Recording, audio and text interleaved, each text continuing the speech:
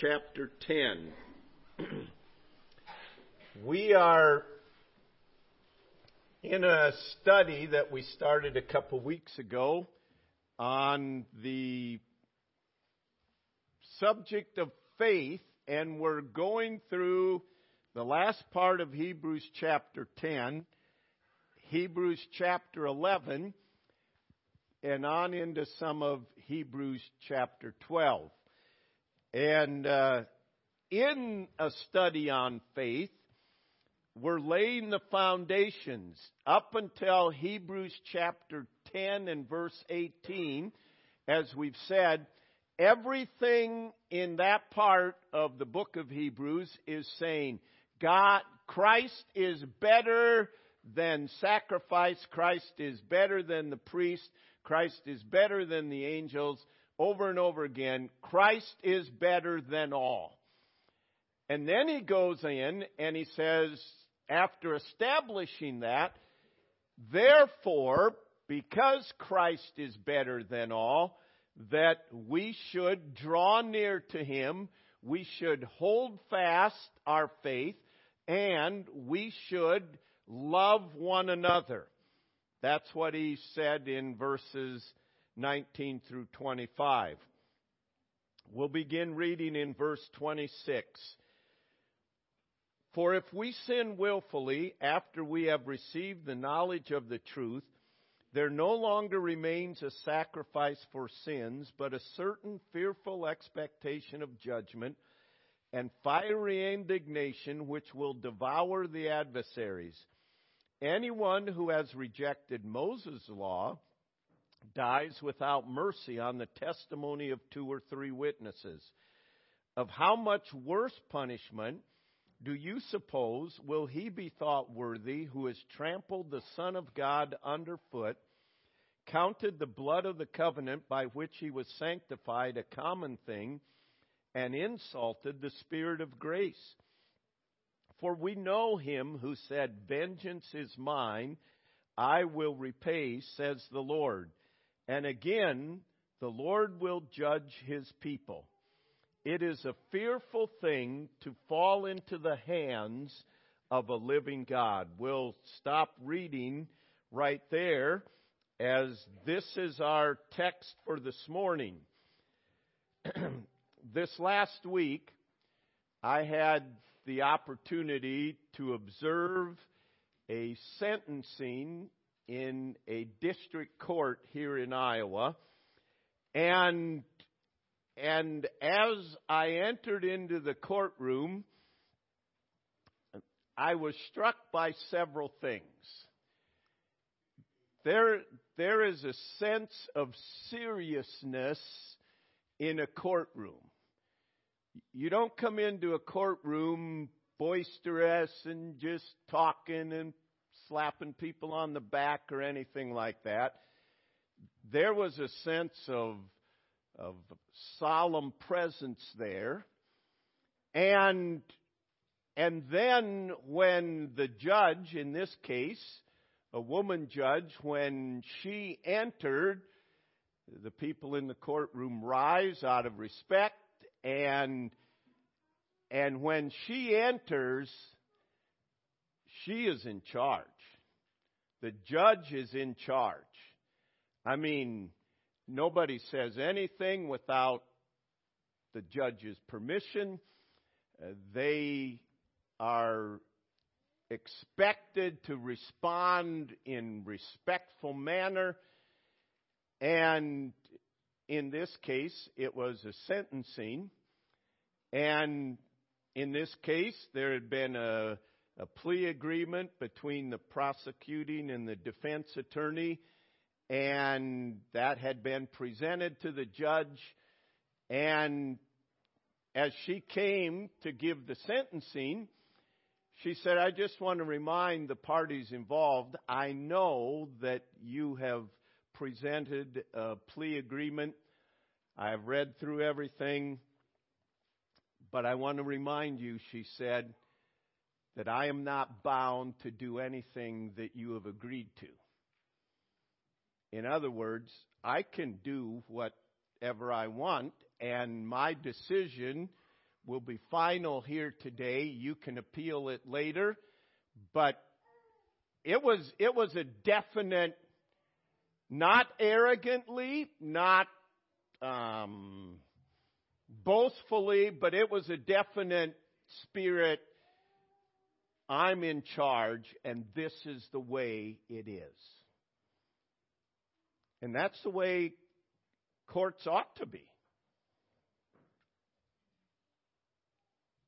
And as I observed that, I had already been preparing for this message today. And I observed that, and I thought, man, I can't imagine to be sitting there. You hope the sentence is going this way that you agreed to, but you never know. And to be sitting there and to realize my future is in that person's hands.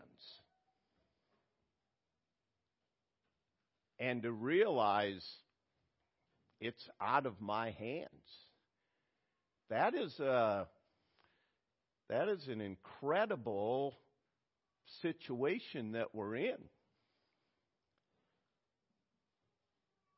And it's a situation that every one of us will be in someday in our lives. It won't be a district court of the state of Iowa. The biggest day of your life and my life is still ahead of us. And there's nothing that is going to compare to the biggest day of our lives when we stand before God. He is the judge. He is in charge. His decisions are final. They will not be appealed. And this is what the writer of Hebrews is bringing out in this passage. We saw last week that faith must be built on knowledge. And then there must be an acknowledgement of that as, yes, I know that and I acknowledge it as being true. But that isn't faith. Faith then must place their faith and trust, act upon that knowledge, and commit themselves to God. So it's the knowledge. I know that Jesus Christ died to pay the penalty for sins, that He rose again, and He offers to whoever trusts Him forgiveness of sins and a home eternal in heaven. We sang about the wonderful grace of Jesus, reaching the most defiled. We learn about that. We say, yeah, I believe that's true, but until we personalize it and call upon Jesus Christ to forgive our sins and place our faith and trust in Him and commit to Him, knowledge and acknowledging it is not sufficient. And in Hebrews chapter 10, he says, to those of you that got the knowledge of truth, and you may have even acknowledged it, and you may have gone along with it, but you never truly trusted Christ, and you turn away from it, he says, there is a certain fearful expectation of judgment. And he goes on to describe what lies ahead for someone that knows about Christ and has full knowledge of it, but turns away and rejects Christ. He said there is a certain judgment. We're going to deal with the aspect of judgment this morning. And we first of all realize that judgment is certain. He said there is a judgment. Hebrews chapter 9 and verse 27, the same book, it says, it is appointed unto man once to die, and after this, the judgment. Now, it makes for some humorous jokes, but the jokes, so-and-so died, went to the pearly gates, and Peter met them there, and they said, "What do I need to do to get into heaven?" And there's all kinds of jokes. You have to spell a word. Okay, what word? Any word. Really? Yeah. Okay, I'll spell love. Love. Okay, come into heaven. And then the joke says, Peter said, "I have to take a break," and said to this person, "Can you sit here and do my job?" And the person said, "Yeah, I think I can do that." Well, his boss that had given him a hard time all his life, was a thorn in his flesh, came and stood before him and said, "What do I need to do to get into heaven?" And he said, "Just spell a word." He said, "What word?" Czechoslovakia. Some of you I know are thinking, CZ. The point of this is none of those jokes, as funny as some of them are true. When you die, number one, Peter is not at the pearly gates. When you die, you will face one of two judgments, and it matters what you've done in this life. There are two separate judgments. We'll go into these in more detail in the adult Sunday school class. But for believers, when we die, we will appear before the judgment seat of Christ during the 7-year period of tribulation. At that judgment, it's not going to be determined who goes to heaven. None of it is like that. As a believer, to be absent from the body is present with the Lord. So, to die as a believer, we're in the presence of the Lord. But there will be the judgment seat of Christ that we will appear before God, and we will be rewarded for what we've done for Him and our life since we came to Christ. Our sins are all forgiven. They aren't going to be brought up to us. But our life will be tested by fire, and it will be examined, and whatever remains will be rewarded. That's the judgment seat of Christ. For unbelievers, they will appear before the great white throne judgment. In Revelation chapter 20, as I said, we don't have time to go into it here. In the Sunday school class, we'll go into it in more details. And at that judgment, the books will be opened, the books that have the name of everyone who has trusted Christ, and the books will be opened, and it will be shown to them, your name is not in the book. And there's no mistakes in this. And then, as evidence is given that they rejected Christ and did not want Christ, they may have wanted religion, they may have wanted baptism, they may have wanted other things, but they did not trust Christ, they will be separated from God for all eternity. Those are the two judgments. Everyone will someday stand before God. And everyone will give account of himself to God. God is the judge. Judgment is certain, and God is the judge.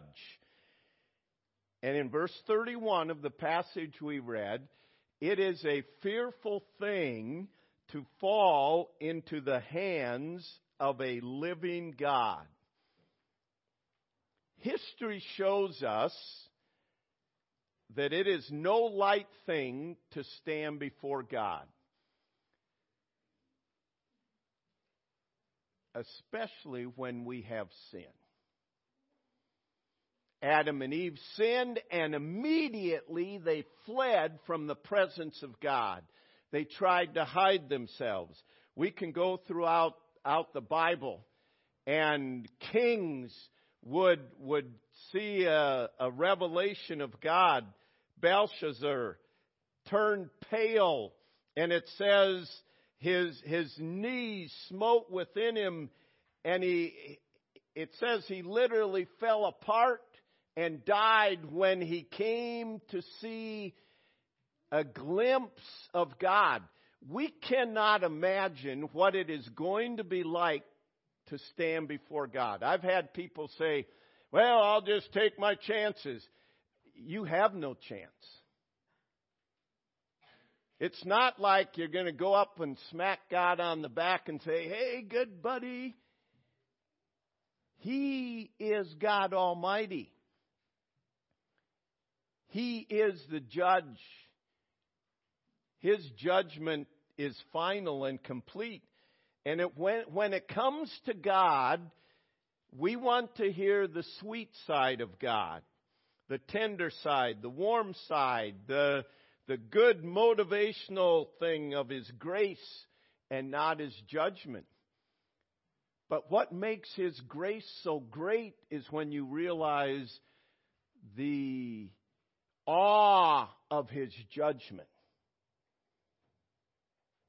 And in understanding, it is important that we think on His grace, but I really believe that we have been far too silent on the wrath of God. And the writer of Hebrews was not silent on this. And I want to point out to you, just in this passage, a few of the terms that he uses. He said, if you willfully turn away from Christ and reject Jesus Christ, one of the first terms, there is a fearful expectation of judgment. It is frightful. It is formidable. It strikes fear in us. Notice he goes on and he said, if anyone rejected Moses' law, he died without mercy in the mouth of 2 or 3 witnesses. He said, how much worse do you think it will be, not rejecting Moses' law, but rejecting Jesus Christ? Trampling underfoot the Son of God, treating His sacrifice as nothing, and rejecting the conviction of the Holy Spirit.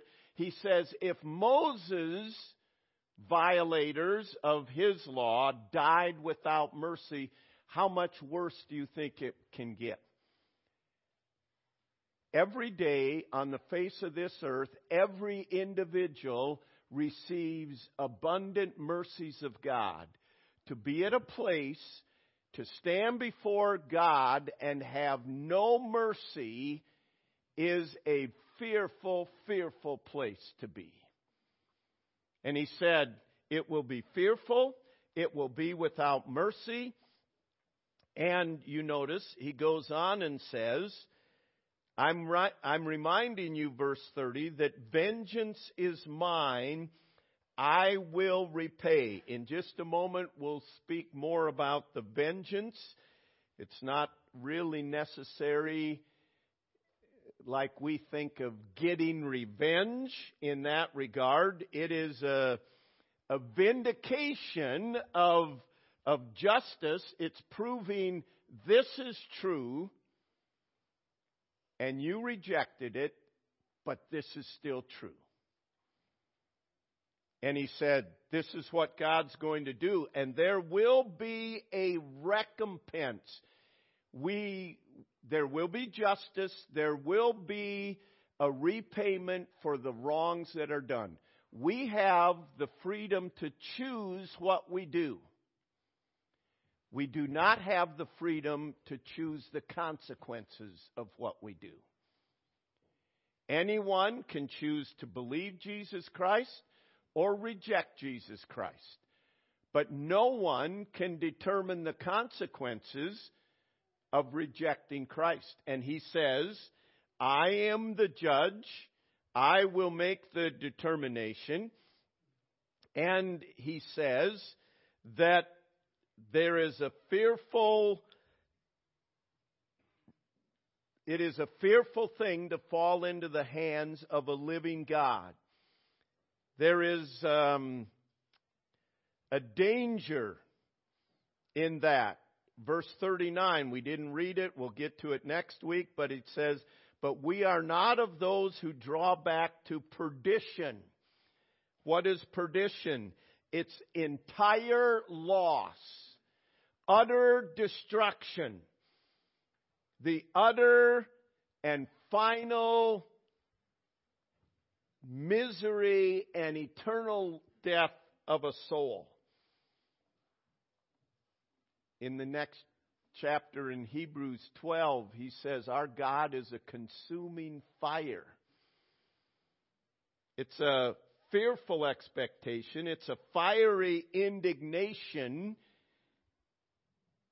It is without mercy. It is with vengeance. It is a repayment. It results in utter separation and destruction. And it is in this light that one of the things that set the course of our nation was when Jonathan Edwards preached a sermon. Didn't really preach a sermon. He read the manuscript of a sermon. They tell us that his eyesight was so bad that he often had to read it like this. It wasn't a dynamic. It was just matter of fact. And he read this sermon, Sinners in the Hands of an Angry God. Let me just read a part of it. O sinner, consider the fearful danger you are in. In the great furnace of wrath, a wide and bottomless pit full of the fire of wrath, that you are held over in the hand of that God, whose wrath is provoked and incensed as much against you as against many of the damned in hell. You hang by a slender thread, with flames of divine wrath flashing about it, and ready every moment to singe it and burn it asunder, and you have no interest in any mediator, and nothing to lay hold of to save yourself, nothing to keep off the flames of wrath, nothing of your own, nothing that you have ever done, nothing that you can do to induce God to spare you one moment. Your wickedness makes you, as it were, as heavy as lead, and to tend downwards with a great weight and pressure towards hell. If God should let you go, you would immediately sink and swiftly descend and plunge into the bottomless gulf. You would have no more influence to uphold you and keep you out of hell than a spider's web would have to stop a falling rock. There are the black clouds of God's wrath now hanging directly over your heads, full of the dreadful storm and big with thunder. And were it not for the restraining hand of God, it would immediately burst forth upon you. The sovereign pleasure of God for the present stays his rough wind. Otherwise it would come with a fury, and your destruction would come like a whirlwind, and you would be like the chaff of the summer threshing floor. That's just an excerpt of his sermon. That sermon There were people crying out to God for mercy. It led to the great American awakening, spiritual awakening in our nation that set the course of the nation to establish the freedoms that we now enjoy. And I know this is quite shocking to read for us today, because all we hear about is grace and mercy and God is love. It's God's wrath that makes God's grace and mercy and love so amazing. And the writer of Hebrews says, I'm not here to tell you everything's going to be all right. When you turn away from Jesus Christ, there is a fearful judgment, a fiery indignation without mercy. There is a judgment coming. God is the judge. And that day will be a day of revelation. In 1 Corinthians chapter 4 and verse 5, it says, judge nothing before the time when the Lord shall come. And notice what he says here. Who will bring to light the hidden things of darkness, and he will make manifest the counsels of the heart. Then shall every man have praise from God. In that day, all the hidden things that you've kept from everybody else, all your internet searches, all the things you've thought, the counsels of your heart, all that evil will be completely revealed. There is nothing hidden before God, even today.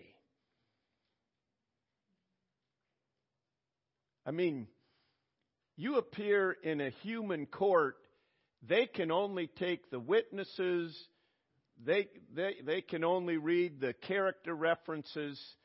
There is no need for character references. There is no need for witnesses in God's court, because He knows it all. And it is a day of revelation. And God will bring justice. The word vengeance in this passage is an unfortunate translation. It conveys an idea of vindictiveness, which in the original language it has no bearing.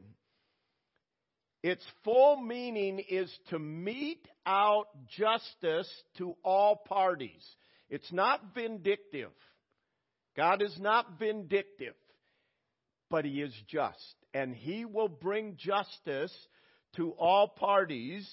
The judgments of God are holy and right and free of any element of self-gratification. In fact, God tells us He has no pleasure in the death of the wicked. So it's not like He's laughing and saying, depart from me.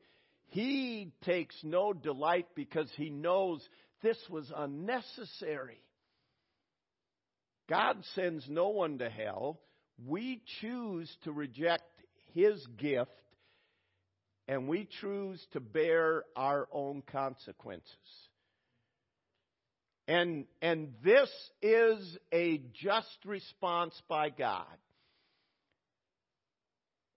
In Galatians 6 it says, if you sow, you plant to the flesh, you will of the flesh reap corruption. But he says, if you sow to the Spirit, you will of the Spirit reap life everlasting. And he says, don't be deceived. God is not mocked. Don't think you can sow to the flesh and reap benefits. You may think you are. You may think you're getting by with it, but you're not. Because God is not mocked. That passage says, be not deceived. God is not mocked. As I said, the biggest day of your life and my life is yet ahead of me. And you may have had some big days in your life. You may have made some giant business deals or whatever. The biggest day of our life is when I, as an individual with no one else, will stand before God and give account of my life. So let me just quickly make some applications here. Number one, we need to fear God. It is a fearful thing to stand before God. And in understanding, I will be able to hide nothing. I'll be able to deny nothing. I will be speechless before God. God is to be feared. Why? Because He is the authority. He is the final authority. He is to be feared. When you are seated and you know the judge is the authority, it's like, boy, I hope they're looking favorably on me. They are to be feared. Secondly, there is only one escape from the judgment of condemnation. That is Jesus Christ. We are all born into this world as sinners, and John chapter 3 and verse 36 says we are already condemned. Because we're sinners, we're in this pit of condemnation. And if something isn't done with my sin, only forgiveness through Jesus Christ, I will stand before God as a condemned sinner, and He will prove to me that I never called upon Jesus Christ. I never applied the blood of Jesus Christ for the forgiveness of my sins, and I will be condemned for all eternity. There's only one way out of that condemnation, and that is through Jesus Christ. It's always been that way. It always will be that way. And it doesn't matter. You can say, I've grown up in church and my great-great-grandparents helped found this church or whatever. No matter what you say, if every answer is wrong except the blood of Jesus Christ covers my sins. That is it alone. That's how we escape the judgment of condemnation. But another application regarding the judgment, God will reveal and reward your life as a believer. So as a believer, you are saved from the judgment of condemnation. But as we said, you are going to appear before God. And I don't have time to look at it. We will, Lord willing, the next hour. 1 Corinthians 3, your life will be tried by fire. That which was done unto the glory of God will be purified as gold, silver, and precious stone. Anything that was done selfishly, bad motive, whatever else, for this life will be like wood, hay, and stubble. It'll burn up. It'll be gone. It'll disappear. And then God said that He will reward us according to what we have done. And He said, some will be saved so as by fire is the term He used, meaning they'll be saved and that is it. After they were saved, they had nothing to show for it. And I can't imagine, I can't even comprehend what it would be like to look at the Savior in the face, knowing what He did and suffered and endured for me, because of my sin and to have nothing to offer him.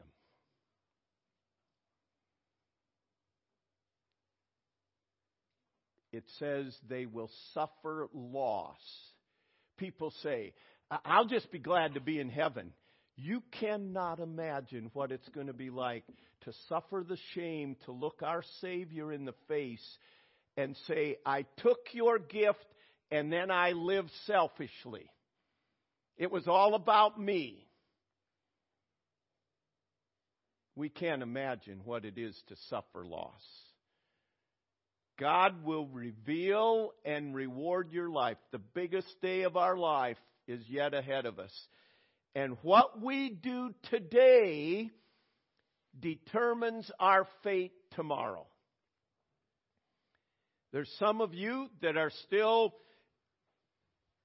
figuring out what you're going to do with Jesus. Some of you know that you know it, you acknowledge it, but you've not really committed all to Him. And if you were to die today, you will be condemned for all eternity. I take no delight in saying that. And I'm preaching this message because God led, but also I don't want to see anyone be condemned for all eternity. And what you do with Jesus Christ determines that. Today is the day of salvation. How shall we escape if we neglect this great salvation? And then, to believers, what you do today will determine what it's going to be like to stand before God. If we confess our sin, He is faithful and just to forgive us our sin. But if we go on and sin and act like nothing happened and do not take seriously the holiness of God and do not confess our sin, we will in shame and reproach suffer loss before Him. But what we do today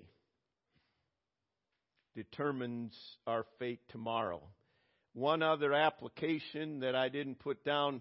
If we know all this, if we have trusted Christ, then we ought to be warning others that the biggest day of their life is yet ahead.